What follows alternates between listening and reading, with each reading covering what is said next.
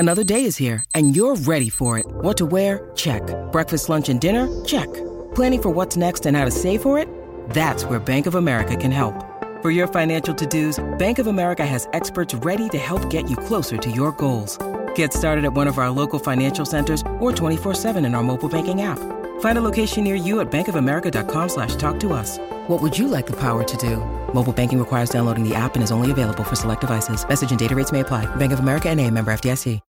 When you need mealtime inspiration, it's worth shopping Kroger, where you'll find over 30,000 mouth-watering choices that excite your inner foodie. And no matter what tasty choice you make, you'll enjoy our everyday low prices, plus extra ways to save, like digital coupons worth over $600 each week. You can also save up to $1 off per gallon at the pump with fuel points. More savings and more inspiring flavors make shopping Kroger worth it every time. Kroger, fresh for everyone. Fuel restrictions apply. Our kids have said to us since we moved to Minnesota, we are far more active than we've ever been anywhere else we've ever lived. Moving to Minnesota opened up a lot of doors for us. Just this overall sense of community, of values that, Minnesotans have. It's a real accepting, loving community, especially with two young kids. See what makes Minnesota the star of the North. New residents share why they love calling it home at exploreminnesota.com/live.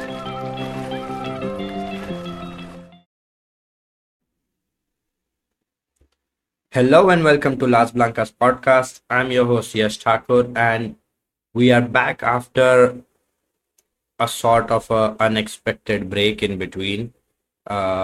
We could not bring you the pod for Real Madrid versus Valerenga, which was the second leg, and I think you can figure out the reason why. I've been pretty sick over the weekend, so could not manage to record that pod, but do not worry. We will bring you a pod discussing the Champions League group stage draw. We've been drawn against Chelsea, Paris FC, and BK Häcken. A pretty tricky draw, but we will discuss this in more detail in that pod that we are going to bring to you. In that, we'll provide you a little recap from the Valerenga game as well. And today we are here to discuss the game against Levante in the league, which was our first defeat of the season, because so far we result wise we were flawless. But if you've been listening to us, or if you've been following the team, you would be pretty much aware of the issues that we've been going on and on about how this approach with the results, sort of saving our grace isn't sustainable. You would have seen firsthand how bad we were at defending, at sort of creating chances from settled possession and all of that. And all of those issues, all of those concerns that, some of them that we have been raising since eternity, since the inception of this club, basically, like defending on set pieces, all of them came true in this one game. In this one game where we were really challenged by a good opposition. And this is what is going to happen every time we play a challenging opposition. Like this game plan of ours to, play very bad football, to have no coherent ideas in possession, to sort of keep changing and chopping the lineup just to every game for no reason at all, because you haven't figured out your best 11 yet, was going to, quote unquote, reap its rewards. And that is what it has done. This is the reward that it gets, that a team gets for that sort of performances. So yeah, we ended up losing the game 2-1, and we'll break down the game for you. But before all that, as always, in wins, in losses, in draws, I've once again got Kanita with me. Kanita, how are you doing today? In wins and draws and losses, yeah, and in haram balls as well. Yeah, we have been complaining about haram ball for a while, the Toril suffer ball and everything, and this is the first result of the season that actually gave us, the consequence of that suffer ball. And Well, I mean, Levante is, considered to be our first actual challenge of the season, right? And we lost against them. The first challenge we got, we lost against. So let's take what you want from that. I don't know, but it's the international break now, and it's I don't know if it's good or bad at this point. I mean, it interrupts the season, obviously. I mean, these breaks are every month, and it breaks up the season very often and stuff like that. But I don't know, it's usually chaotic afterwards, but maybe it will have kind of a reset button or something. I don't know, maybe. But how am I doing after this game? I don't know anymore. I wasn't surprised, especially after I saw the lineup. Zero surprises after seeing the lineup sheet. So yeah, I mean, we can start, and we're starting with the discussion about lineup. So yeah, let's go. Yeah, so as we usually begin this pod, we'll start off by, going through the lineups. And surprisingly, this time, there wasn't many changes. In fact, there was just one change from the game against Valerenga in midweek, which is, good because we have spoken about the need for consistency and to build that sort of synergy across the board in a team, which we have not had in the past. We have been like making 3-4 changes everywhere because managing a squad of such talented players and giving out minutes to every single one of them, it was always going to be difficult, but we have handled it absolutely shambolically. So yeah, even though there was this one change, that one change was so infuriating for me because that one change happened at right back, and we replaced Oihane, a natural right back that we signed in the summer to replace Lucia Rodriguez, another natural right back. We have two right backs in the squad, Kenti and Oihane. Oihane plays midweek. Seems like she is going to be the first choice over Kenti, maybe, or we don't know. Kenti will still play some crucial games. Ahead of both of them, we once again go with Ivana at right back. And as soon as I saw that, when I saw the lineup at first, when I saw the team sheet that the club posts on Twitter, I was like, okay, this is probably a back three. Maybe Feller plays as the right right wing back because Feller has that versatility. Feller has the defensive work rate as well as, so she can provide us with that and play the wing back role quite well. And when it played out on the field, I was not happy. Let me just put it that way. I was not happy at all because it wasn't this sort of smart move where we are trying to, Levante pushing forwards with their front two, and we are trying to have a numerical advantage by putting a center back at full back and having them tuck in and sort of create this back three in build up and allow us to push more players forward because we have a security line of three. It was nothing like that.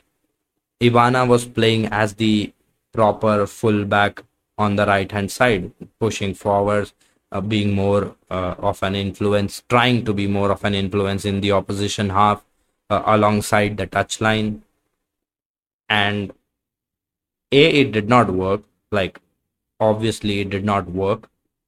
And B, it what makes it more infuriating is this isn't a forced change. This is a choice, and it's a terrible one. At least for me, I wasn't happy with the lineup. Like, just for that one change, and just for the fact that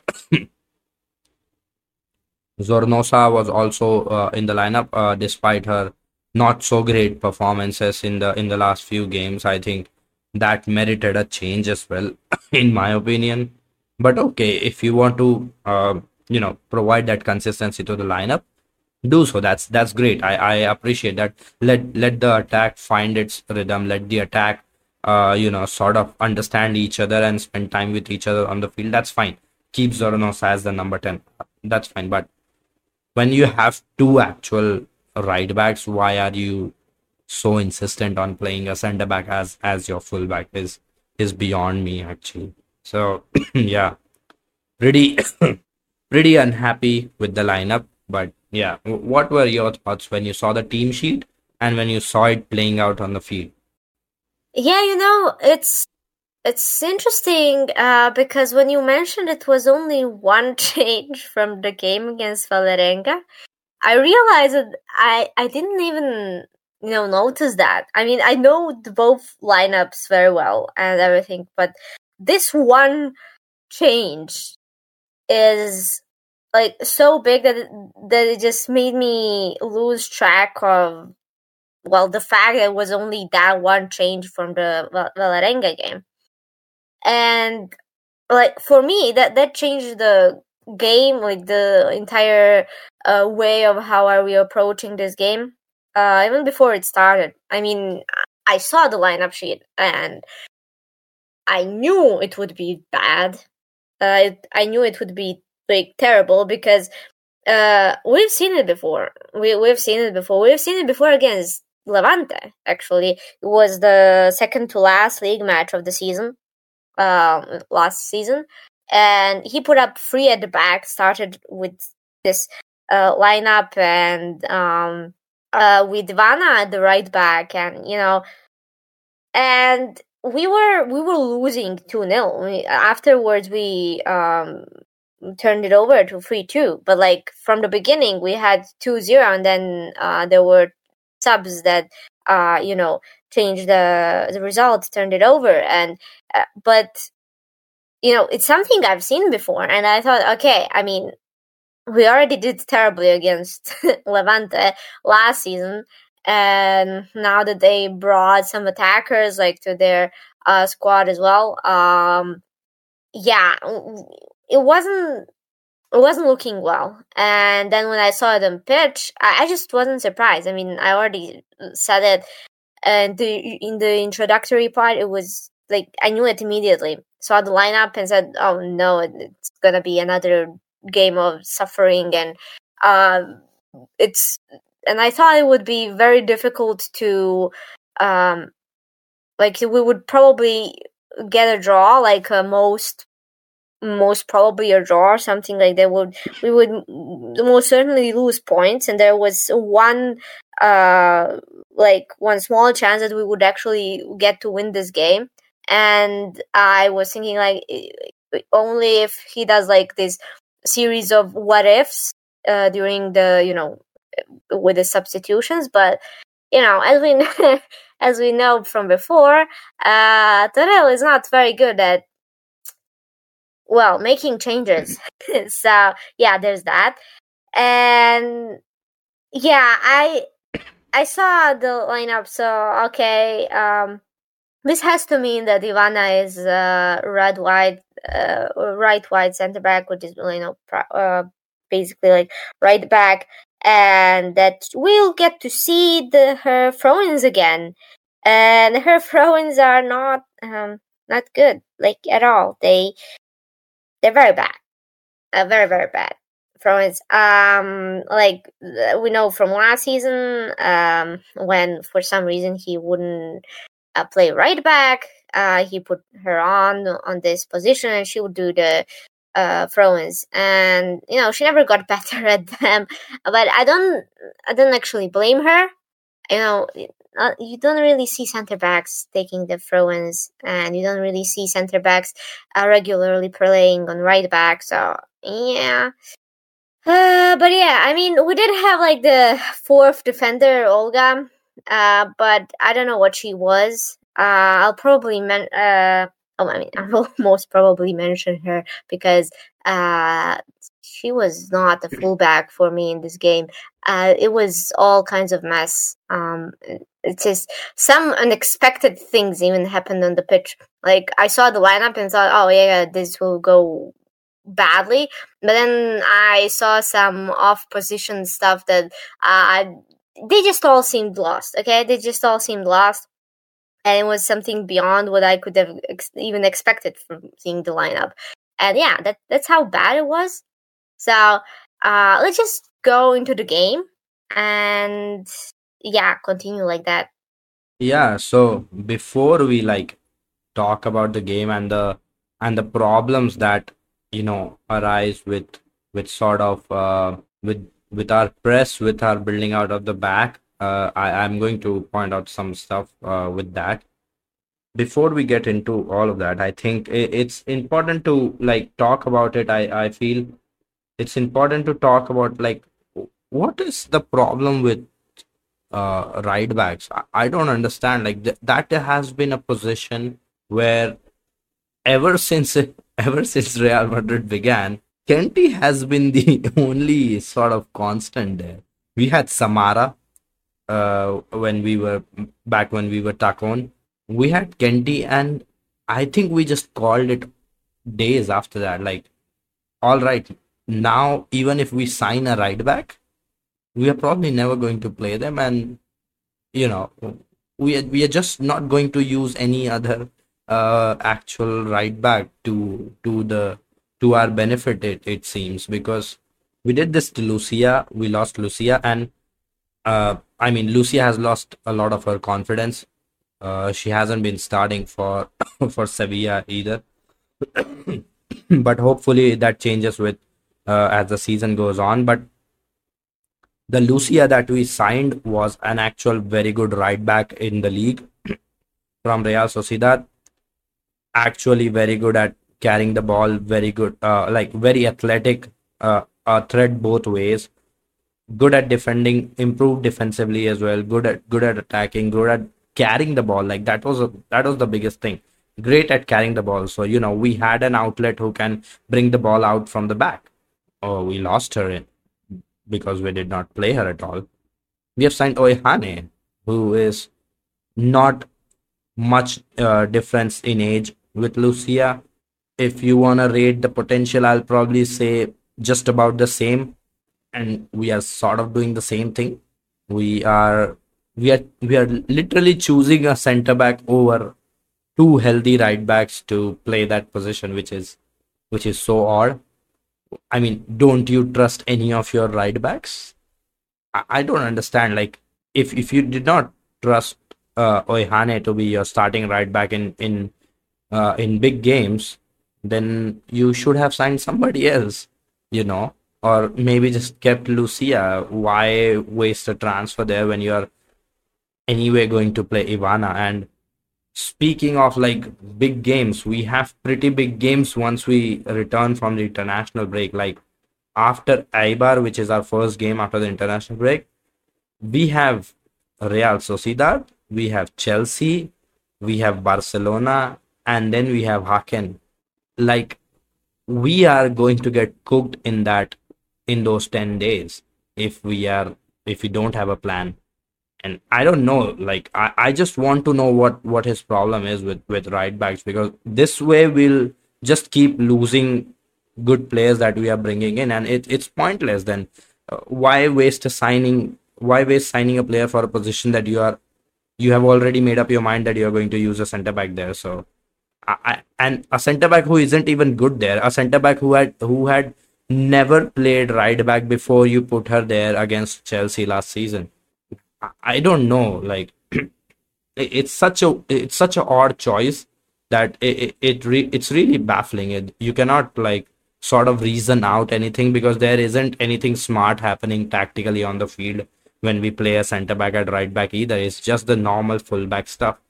Fullback is asked to bomb up the field. Fullback is asked to be the outlet up the field, try to provide the width, try to provide support on the overlap. Nothing is changing. So you have two players who have actually done that throughout their career. So yeah, it makes no sense to me. What do you think his problem is with the right backs? So here's the situation. We have 3 center backs, right, in the whole squad. And the best center back we have, she's being used as a right back. So this is beyond me. I don't know. I don't think anyone understands. Just, I really thought that, if, Oyane came as signing of, this summer, and came as his signing, during, I don't know if she was his choice or whatever, but, she came during his mandate, I guess.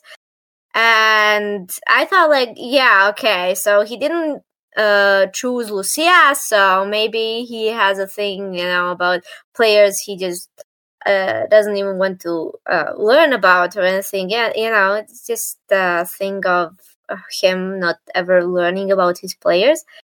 All that you said about Lucia stands, and I agree. And again, I will say that, we did lose our best right back we had ever. And, it's his fault. And now we signed another very talented right back, young Spanish right back potential. And then he does this again. I don't know. I really don't know. He really does have a thing of ignoring the right backs. I don't know. Like last season, he ignored Lucia, and then he thought, okay, I mean, Kenty has not been in a good form, so she gets benched too. So if Kenty is not playing well, and then he refuses to play Lucia, then he just puts, Ivana on the right back. Does that make sense? No, it doesn't, but it happened a lot.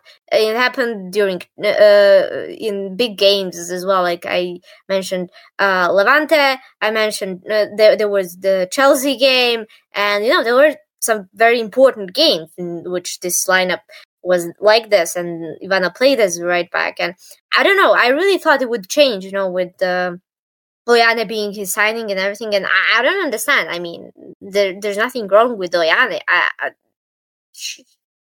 I think she might be our best defender, like, overall. And I don't know. I just don't know. And like, she's great at crossing as well. So I don't know. Like during this whole game, he just refused to put another fullback on. Not like another right to put on a right back. He just never put on another fullback on the pitch. He did everything in his power to avoid that sub. And the interesting thing is that there were Oyana and Sveva warming up on the sidelines. I don't know how long, but I just saw them warming up at some point. So Oyana never came on. I think she warmed up for at least 30 minutes. And I don't know, it's beyond me. I mean, she was considered, right? She was considered to be put in, and I don't know what changed. I don't know. It's a lot of I don't knows for me, because this right back situation is beyond me. Like, he just refuses to use a right back when you have 3 center backs, and one the best center back we have is used as a right back. Weird. I don't know. You barely ever see this situation, but yeah, you can see it in this team with Alberto Toril, I guess. Woohoo! Novelties. Yeah, well, looks like this is a thing now for big games, at least. I don't know. Feels weird, and I think if we keep continuing that, we will keep continuing to get this sort of results in any sort of big game.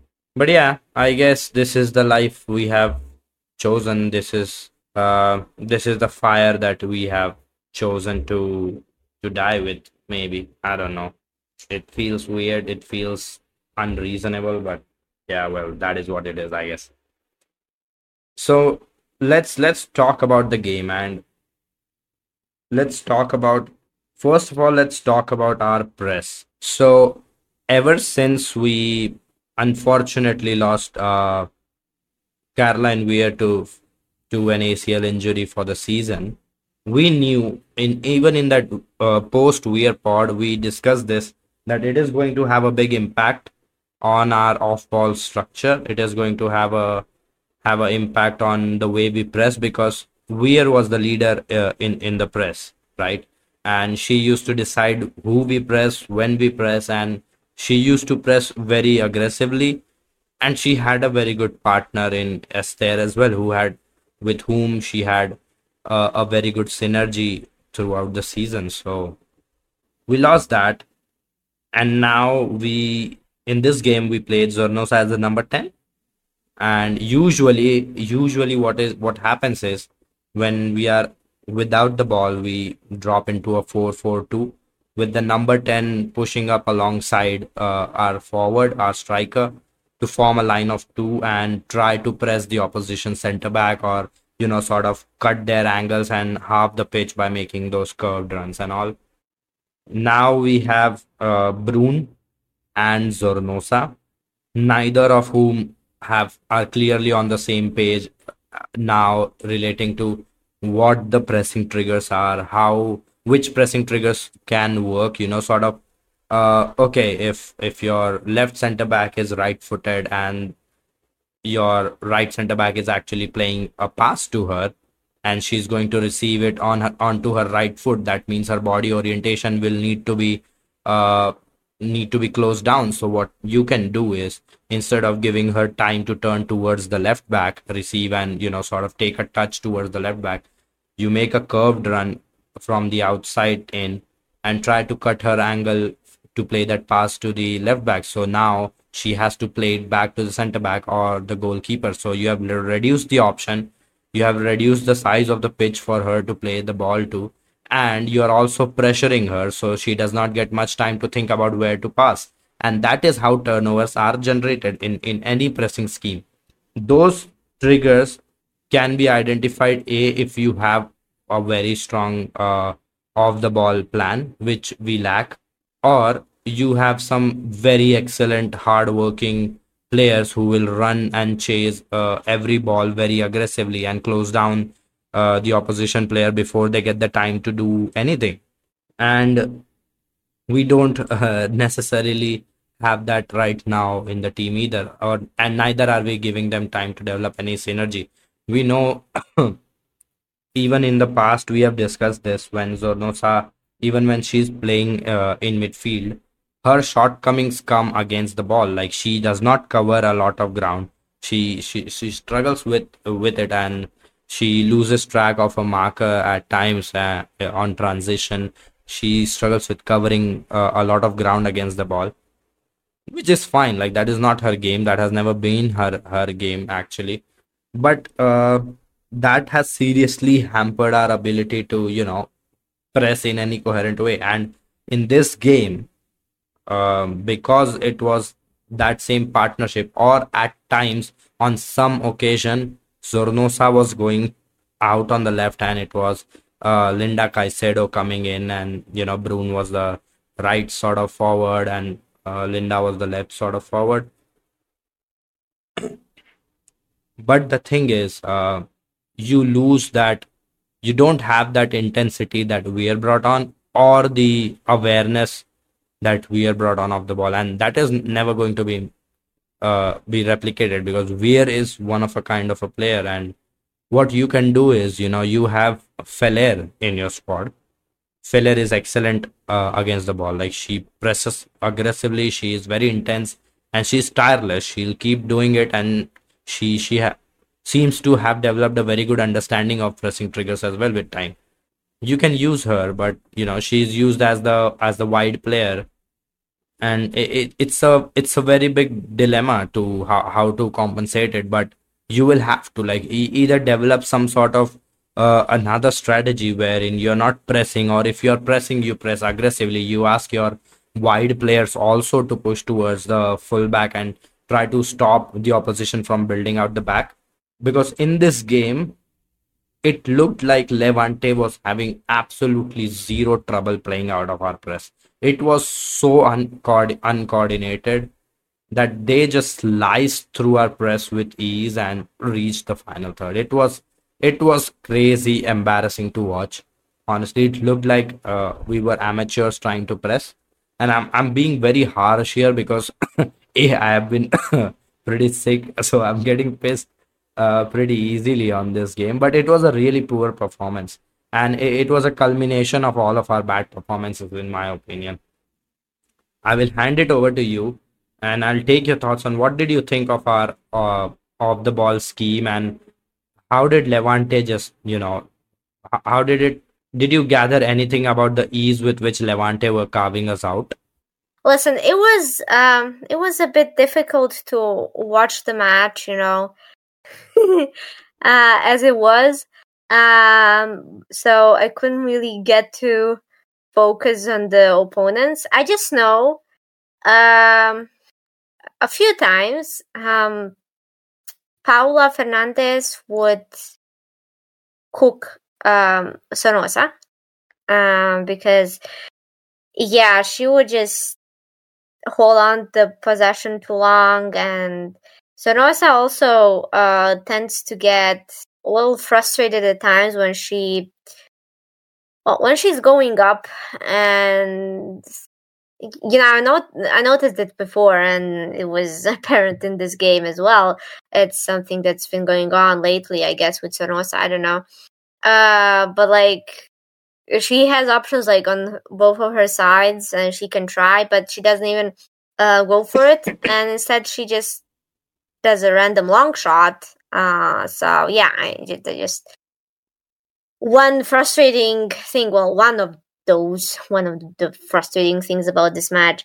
But yeah, I don't know. I think with the lack of the fullback on the right side, and no right back, and it was a problem, because you mentioned Feller, right? And she's a fantastic player. I think she has been alongside Linda, that she's been our best player for the last few games, and I love that. And she was like very apparent in this one, very helpful, doing so much. But she was wasted against Levante, because there was no one behind her. She had no right back behind her to support her. So she had to go back as well a lot, instead of what she does best, pressing and running through the midfield and the defense. But no, she couldn't do that a lot, because she also had to pull back. And she's I think out of our like wingers, we have Raso and Atenea. I'm thinking of those two specifically. Feller is so much better in defense. Like when she goes to pull back and goes to defend, she recovers the ball quite easily and stuff. So, but I mean, she's good at that, right? She works there. It's fine, but then you waste her there when she has no support behind her, and I don't know, and that results in us not being able to do anything. And yeah, it's a whole thing. Like, we didn't get to press. We didn't get to press against Levante's pressing. We didn't get to fight against that at all. And yeah, a lot of it has come down to the lack of support, not just on the right side for Feller. It's just everywhere. Everything was so chaotic. I mean, I don't know. It was positioning and failed passes. I don't know. I mean, it all comes down to our players being completely lost on pitch. Like, they came to the game not knowing where their teammates are. It just looked like no one knew where her teammates were. It just, I don't know. Like, I can't say what Levante did to us, like, specifically. You described some of it, and I can't say any more details about it. Like, I really couldn't pay attention of how frustrating the whole game was for me, so I just couldn't get myself to analyze any further on why exactly were they cooking us so much, but yeah, I don't know. And like I also mentioned Olga, that I don't think she was a fullback in this game. She was like put as a fullback there, right? But she was going more inside. Like we can see her like runs when she gets the ball. She tries to run with that ball inside, like more centrally at times, and just release it at some point. Also some long shots, which Olga does, which fine, that's like normal from her. But she did this a lot, like the run-ins inside, and I don't know why. That's Olga. I mean, why would Olga be doing it? I mean, sure, if Linda was doing that, I would not be surprised. Feller, or but Olga, why was she doing that? I don't know. Like I say, like none of them knew their position. No one knew their role. It seemed like that, and we had basically zero fullbacks the whole game. And whatever Levante was doing against us, which you asked me about, I think it was pretty easy because of this mayhem that was happening on our sides. And yeah, I mean, I guess it was easy for them. I guess Toril helped them with this, as always. So yeah, I don't have any further comments about it. I'm getting pissed as well, and I'm not even sick. So yeah, I can't even imagine you like watching this game sick. So yeah, so sorry you had to watch it. That sums up our off-the-ball performance, but it was even worse with the ball. Like, we were pretty bad at trying to bring the ball out the back. We were pretty bad when we got in the middle third trying to create chances, and in the final third, like, Levante managed to shut us down pretty well. So overall it wasn't really like that good of a performance, in my opinion. And I'll talk about the on the ball stuff now. It stems from something that we have discussed in the past. We have discussed this multiple times. So, it comes as no surprise to me. And I think a lot of the users or a lot of the listeners that we have, they would also agree with this. We have been doing this thing where we switch our center backs quite often. We'll play one player as the right center back in one game. We'll switch them back to left center back in the next game. And that is fine if your players are comfortable doing that. But you play one player as the right center back the entirety of last season, and you suddenly start playing them as a left center back this year makes little to no sense to me. Like, I cannot connect the dots. I am not looking to, sort of try to reason this, because I don't see any reason, especially based on the performances on the field. And we do not have a left-footed centre-back in our team. Left-footed centre-backs are very rare.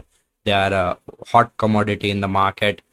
You don't easily get a left-footed centre-back who is good at the ball, good at keeping the ball, good at bringing the ball out. Because, a left-footed centre-back solves a lot of problems. It opens up the field for you, because when that player is receiving ball from their partner, the other centre-back, they don't have to take that extra touch to move the ball towards their left-hand side. They can easily bring the ball on their left foot and spread the play. So it becomes easier to deal with opposition pressure, because they won't be able to cut your angles that easily. But if you are a right-footed player, I'll tell you a sequence from the game. So Sousa receives the ball from Rocio, and she is facing Rocio. Like, Sousa isn't really as comfortable receiving the ball onto her, like she likes to receive the ball onto her instep of the right foot, which is the inside of the right foot. That is how she is normally used to receiving from the goalkeeper when she's playing as the right center back, and that is how she is generally comfortable receiving the ball. Now when playing as the left center back, the thing that changes here is, if she wants to receive the ball with her instep, she has to turn her body and face the other center back. Now the problem with this is, it makes the job that much easier for the opponent to, because since you're already facing the other center back, you have your back turned towards your fullback. So, if for the fullback to be a passing option, you will have to take an extra touch and turn your body. Initially, when you're receiving the ball, that fullback option does not exist for you. And that makes it that much easier for the opposition, because if they just make a slight curved run, that option is completely gone, because now you cannot take a touch towards that side to, sort of turn and move possession towards the left hand side. You cannot do that anymore. So what do? You either play the ball back to your center back, who is again under pressure from the other player, because Levante were in a 4-4-2. So imagine two of their players marking our center back, but the one on the right hand side makes a slight curved run. So now the left back option is gone. Rocio, our right center back, plays the ball and she's under pressure from Levante's left forward. What does the left center back Sousa do in that situation after receiving the ball? She either passes it to Misa, in which case both of these forwards will try to close down Misa and force her to play long, and try to win the aerial battle. Like, that is a 50% chance, which is as good as it gets. And if you have a very dominant aerial player in midfield, that is even a better chance that you win the first contact and the second ball. So either she plays towards Misa, that is the safest option, or she tries to carry the ball. And Sousa did that a couple of times, and it was very risky, because once again Sousa is a right-footed player, a very right-footed player in fact. So what she does is, she receives on the instep, then she tries to turn and beat that pressure, sort of hold that pressure and move the ball forward. And when she's doing that, the midfielders have to move to the side to clear the path for her. And that makes it so much easier for the opposition to, this is a player who is only going to pass with her right foot. Her body angle is such that her passing options are restricted. And now she's carrying the ball into the midfield, where she can be surrounded by players from all sides. So basically, by playing your right center back as your left center back, a player who is so much more dominant with her right foot than her left, the problem with this is it really messes up your build-up. It absolutely kills it, honestly, if I'm being real. If the opposition are just a little smart, and if they have quick players, which Levante do, they have Alba Redondo, she can close down players like in a flash. When that happens, you are in big trouble, because you don't know how to bring the ball out the back, and what you're doing is you're just hoofing the ball over from the back. And that is what happened. Our build-up was very, very bad, because we could not find our midfielders from our center backs, because our center backs were badly positioned and structured right from the get-go. So, that is how it affected our build-up, and that is how, in general, these principles work, I think. The reason I took this approach to, sort of explain it with, receiving with the instep and all of this. Receiving with the instep or the outside of the foot is a player tendency. Sousa likes to receive with her instep. There are players who like to receive with the outside of their foot as well, and they are comfortable with it. Sousa is not. And that is why playing her as the right center back is the least you can do. Sousa hasn't been in great form in general. Like, she has been struggling with defense, with her passing, with everything. And when you set her up like this as a left center back, that just makes her performances go worse.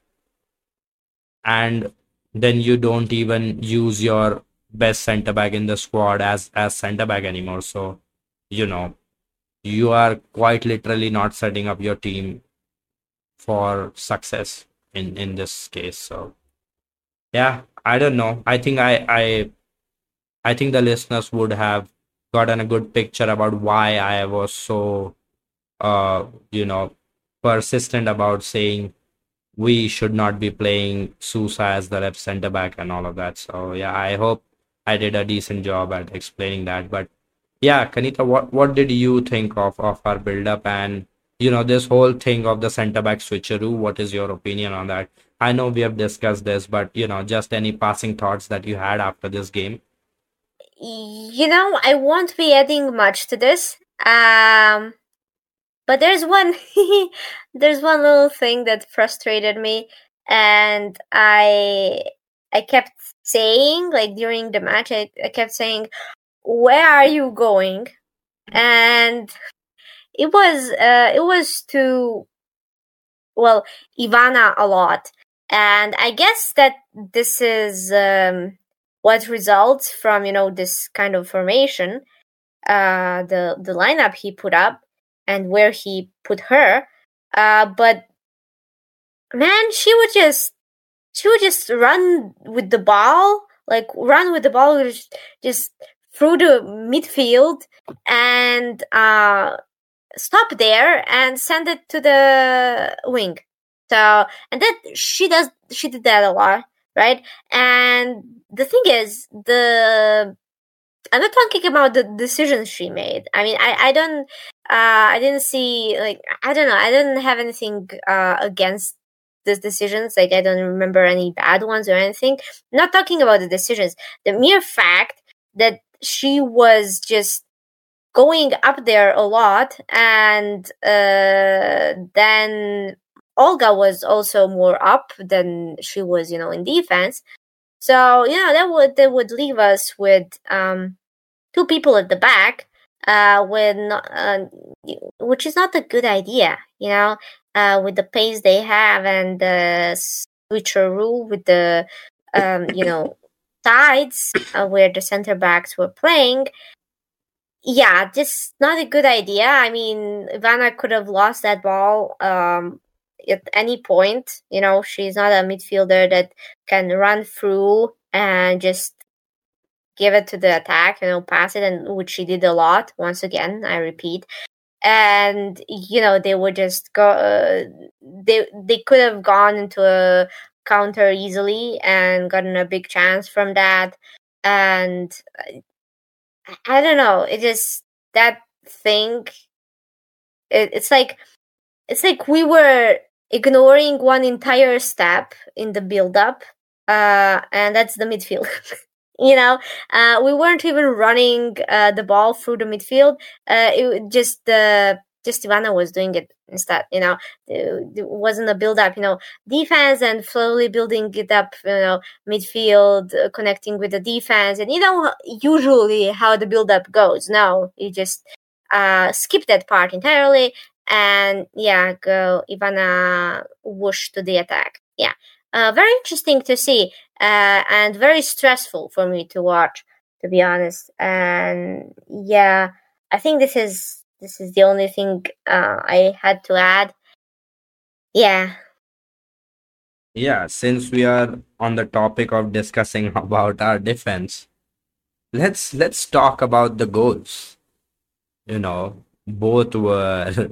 Both came from a set piece, and in both cases, somehow Gabi Nunez won the header first. It's a weird situation, but it's not really surprising given how bad we have been defending set pieces. It's almost like we just have no clue which player is marking whom.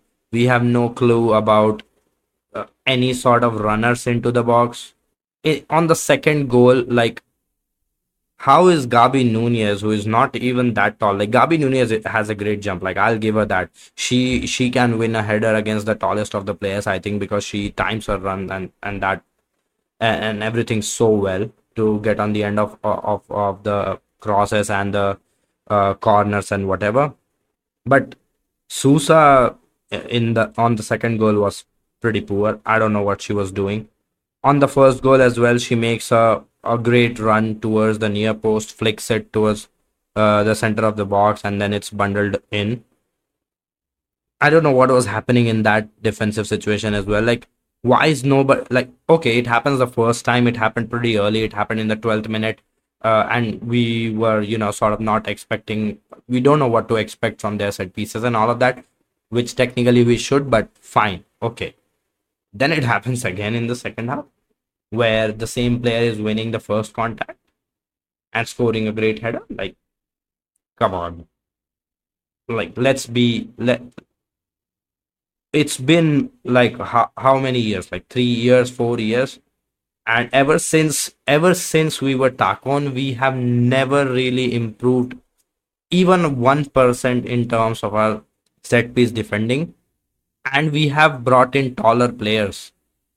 Like, I don't know, like I think that was the logic. We will bring in tall players who will bring who will win their aerial duels, who will win the first contact, and that way we won't have to directly worry about set pieces and all of that.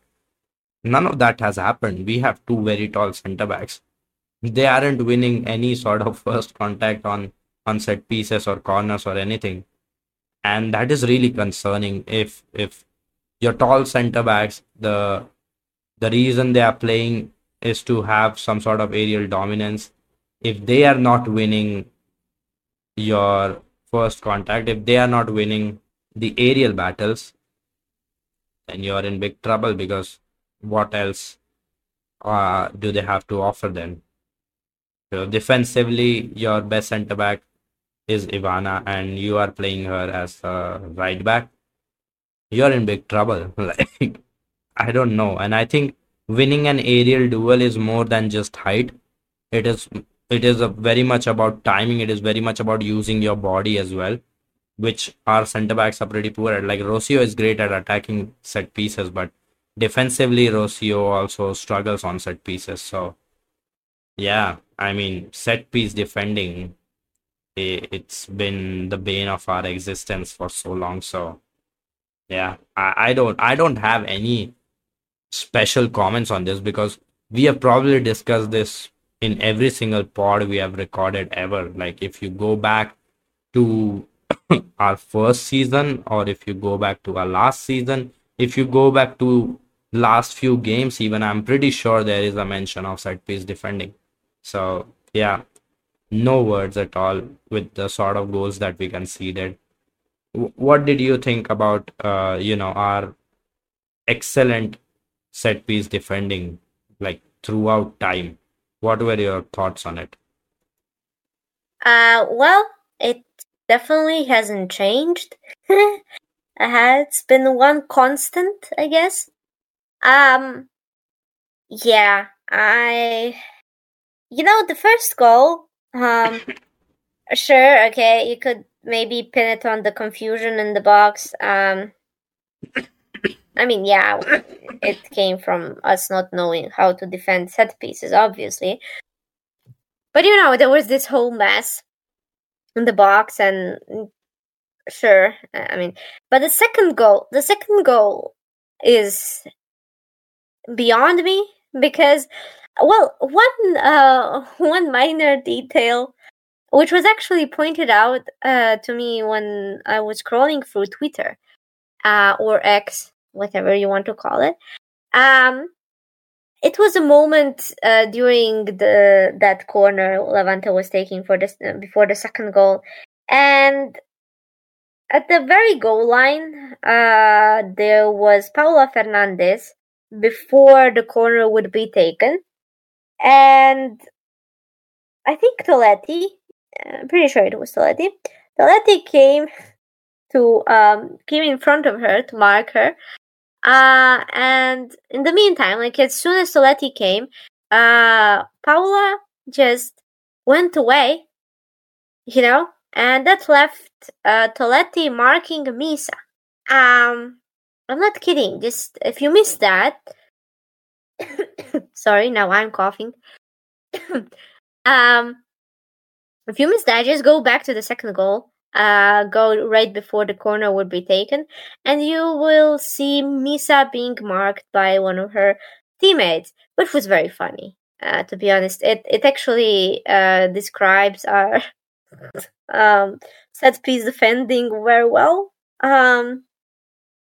Yeah, I don't know, and yeah, I mean, you mentioned it. Everyone has mentioned that Kathleen, the tall center back, was marking Nunes there, and well, she beat Kathleen in that header, and scored, and it was a fantastic header, and it's like she wasn't marked at all. I don't know. Looked like that. Looked like it from the very shot she took. So yeah. Fun times. Looking like every time you see us conceding in from set piece, there's always something you can find. Some detail you missed.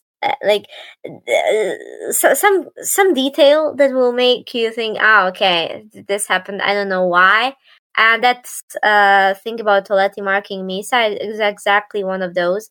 And things like that can happen quite often in our defending set pieces. Very fun times, to be honest. I am I'm actually having the exact opposite, watching us defend the set pieces. So yeah, there's some traumas we have with set pieces from years back, and they were never healed because we just keep doing these weird mistakes. And yeah, I mean, we lost this game solely out of the set pieces. That's great. That's fantastic. Yeah, makes sense. I mean, it's poetic, kind of, to never change in this little thing. Yeah. They say be consistent, and I think we have taken that too hard with our set piece defending approach because it's been consistently bad. And at this point, you can only laugh because I don't know what happens on the training field, but our set piece defending is just very, very bad. And it's if you don't laugh, you'll cry. It's that sort of a situation now because it's clearly not improving.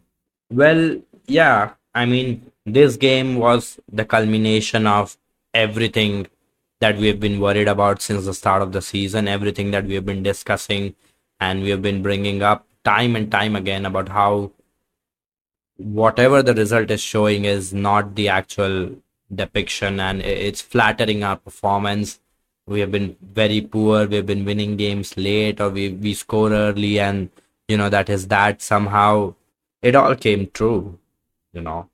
Whatever we were worried about, first big test, and all hell breaks loose. And all hell is yet to break loose because after the international break, like I said before, we are going to be facing Real Sociedad. We are going to be facing Chelsea and Barcelona in consecutive games. So, gonna be fun times, I guess, where we will either be having a pretty traumatic podcast every week or every 3 days. But yeah, I have nothing else to add. But based on our notes, I guess you have something to add, Kanita, about the refereeing. And I think the refereeing was a bit controversial. It wasn't the best. I think there was a penalty on Linda Caicedo in the 21st minute, but even beyond that, I think even if Linda would have gotten that penalty and scored, we don't know how the game would have panned out. But overall, not just discussing the scoreline, our performances, based on our performance, we deserve to lose. And yeah, I think the result was a fair reflection of our performance, despite some of the refereeing decision not being the best, I would say. So yeah, I assume you have something to add to that and something to add to the referee's performance. So yeah, go ahead. This is your time. Yeah, I mean, definitely, I wouldn't say that the referee was the reason we lost. We were the reason we lost. So, yeah, this whole pod basically described it. But yeah, I mean, this thing about referees and just not knowing how to do their job is pretty much consistent. Another consistent thing. Yay! But yeah, you think that, second year of the professional league, the refs would be, a bit better with, since they got a higher salary since, last season and stuff. But no, it's just as bad. And we keep mentioning it, right? We keep saying how bad refereeing is almost every game. And this game, well, yeah, there was this penalty shout.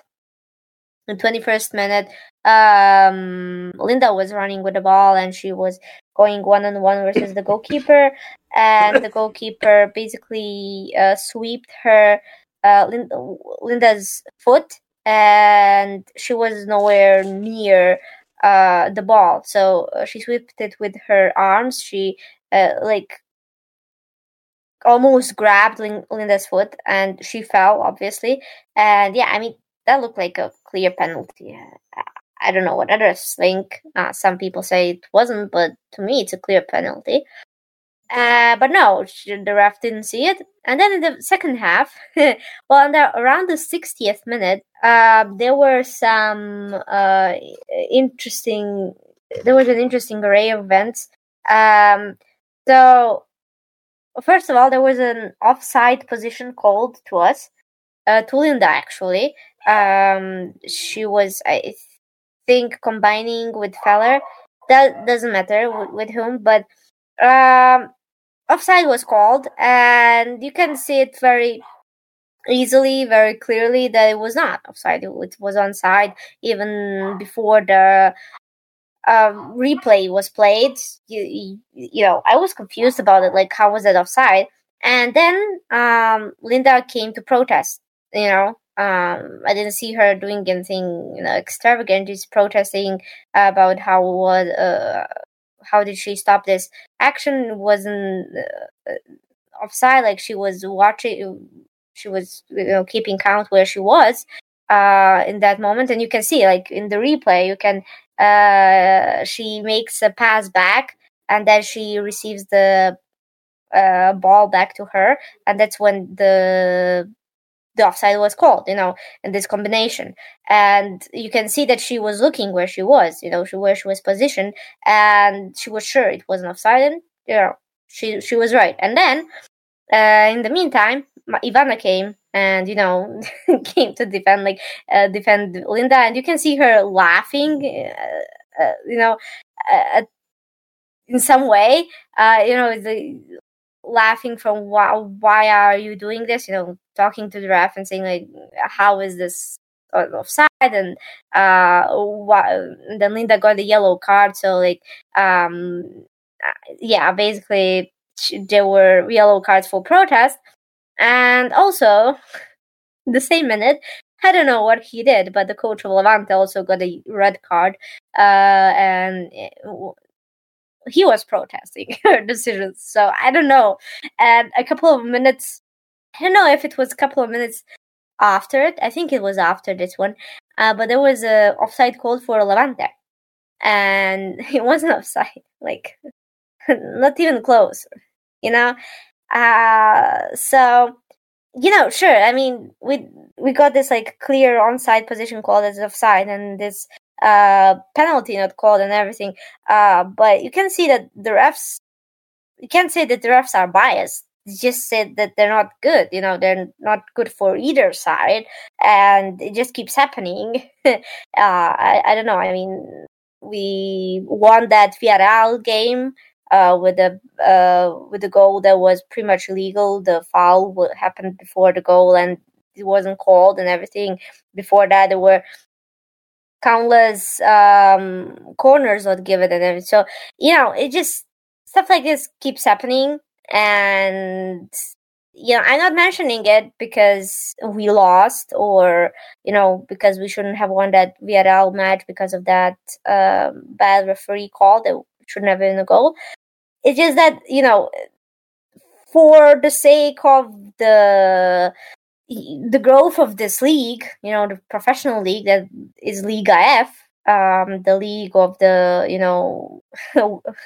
World Cup winners this year.